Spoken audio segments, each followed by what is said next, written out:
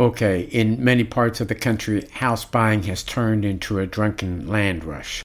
Sales of new houses in August jumped 45% from a year ago, after having jumped 50% in July to the highest sales rate since 2006, which had been the end of the prior housing bubble. Sales of existing homes jumped to the highest rate since early 2007, particularly concentrated on single-family houses.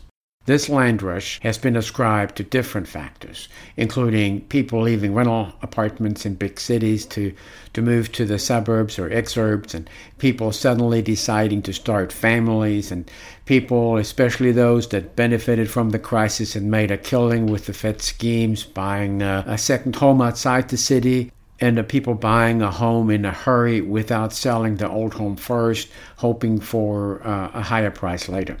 And this is happening during a massive unemployment crisis, at a time when 7% of all mortgages have been moved into forbearance, at a time when 17% of the FHA-insured mortgages are 30 days or more delinquent, though many of those loans have been moved into forbearance and put on ice. The housing market has split in two, with one part being red hot and the other part crumbling before our eyes. And there is something else going on too, a surge in big money into single-family houses as an asset class. This is now taking different forms. There are the buy-to-rent companies that grew out of the financial crisis, and there are companies that are now building new houses specifically as rental houses. And there are the iBuyers, companies that buy houses to sell them, a business model that is intended to replace the brokerage model, though it has done nothing but lose money so far. And then there are companies buying houses and leasing them back to former homeowners so that they can resolve a mortgage delinquency without having to move. And these companies have raised many billions of dollars since April in capital markets that have gone totally nuts. I'm Wolf Richter, the publisher of WolfStreet.com, where we tell the stories behind business, finance, and money. You're listening to the Wolf Street Report. It's Sunday, October 4th, 2020. Home builder ResiBuild was set up specifically to build houses as rental properties. The Atlanta-based company is now raising $1.2 billion, including $400 million in equity and $800 million in debt, to build 5,000 houses with 3 or 4 bedrooms and a 2-car garage that rent for about $1,850 a month. And it plans to manage those rentals.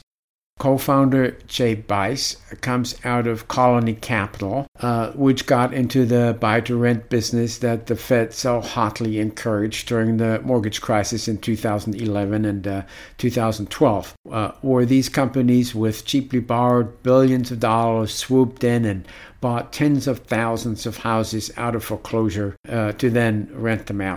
Jay Bice told Bloomberg, and I quote, "We were already seeing both boomers and millennials move to rental communities because they wanted more room and a low-maintenance lifestyle.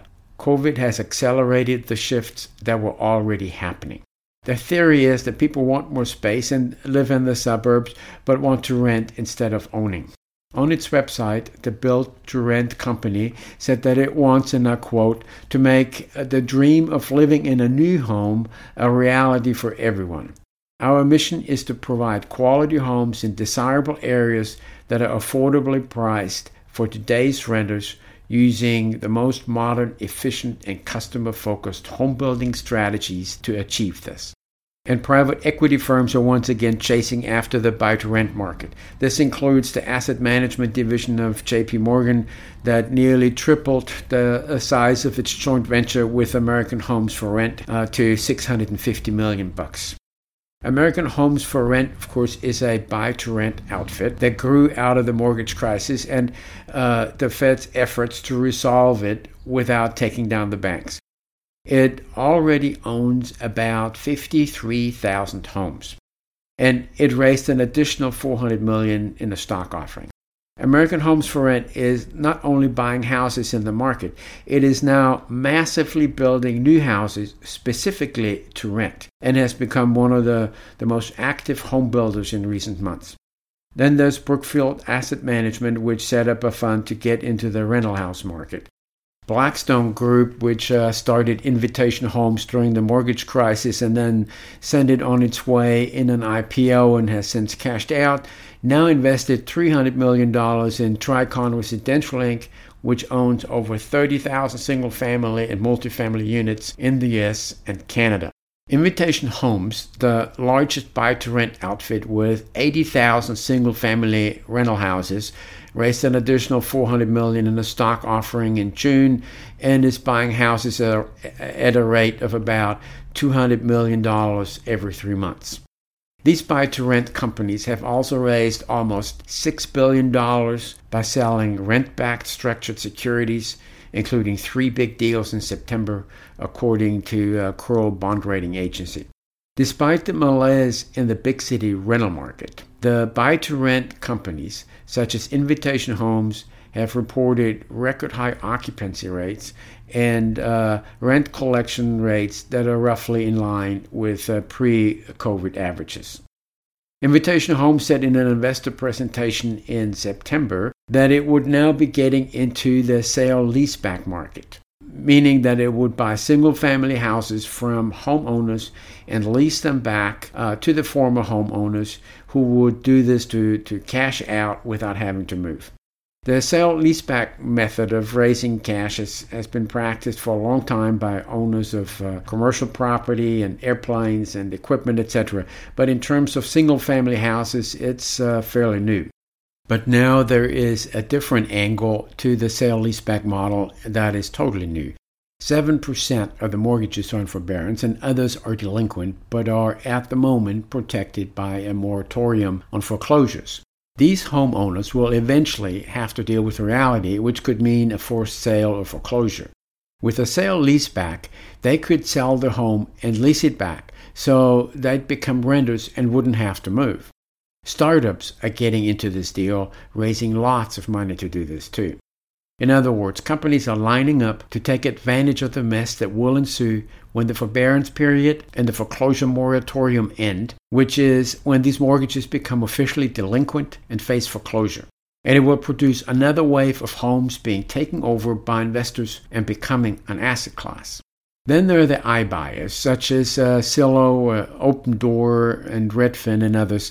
Zillow and Redfin are publicly traded and got into the iBuyer craze as an additional activity. They both have booked losses every year, and since they started getting into the iBuyer craze, those losses have increased.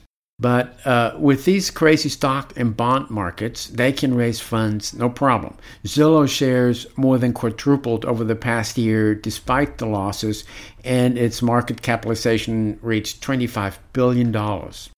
Opendoor is a dedicated iBuyer. It's going public via merger with a special purpose acquisition company, a SPAC, that values Opendoor at $4.8 billion after it raises an additional $1 billion. This comes on top of the nearly $3 billion Opendoor raised from prior investors, including SoftBank. Opendoor has been losing tons of money. But it doesn't matter as long as investors are willing to supply more money. So now these huge amounts of money are playing in various ways in the market for single-family houses, throwing many billions of dollars at it, some of them to buy to rent, others to build to rent, others with sale-leaseback programs, and others to buy and sell. The funding for all these activities come from share offerings, from bond offerings, from institutional investors investing billions of dollars directly into privately held companies, and from selling rent-backed securities and so on. As it happened after the financial crisis, when the Fed promoted the buy-to-rent programs to its favorite private equity firms and helped them fund the purchases with ultra-cheap money, we now have another crisis during which the Fed has produced ultra-cheap money and is encouraging the next leg in the financialization of the housing market, leading to vast concentration in ownership of houses and housing market activity. Fueled by cheap money from the Fed, following another crisis, the big boys are now back, bigger and broader than ever before, And the financialization of the single-family housing market is now progressing to the next level. I'm Wolf Richter, your underling at wolfstreet.com, where we tell the stories behind business, finance, and money. Thank you for listening to the Wolf Street Report.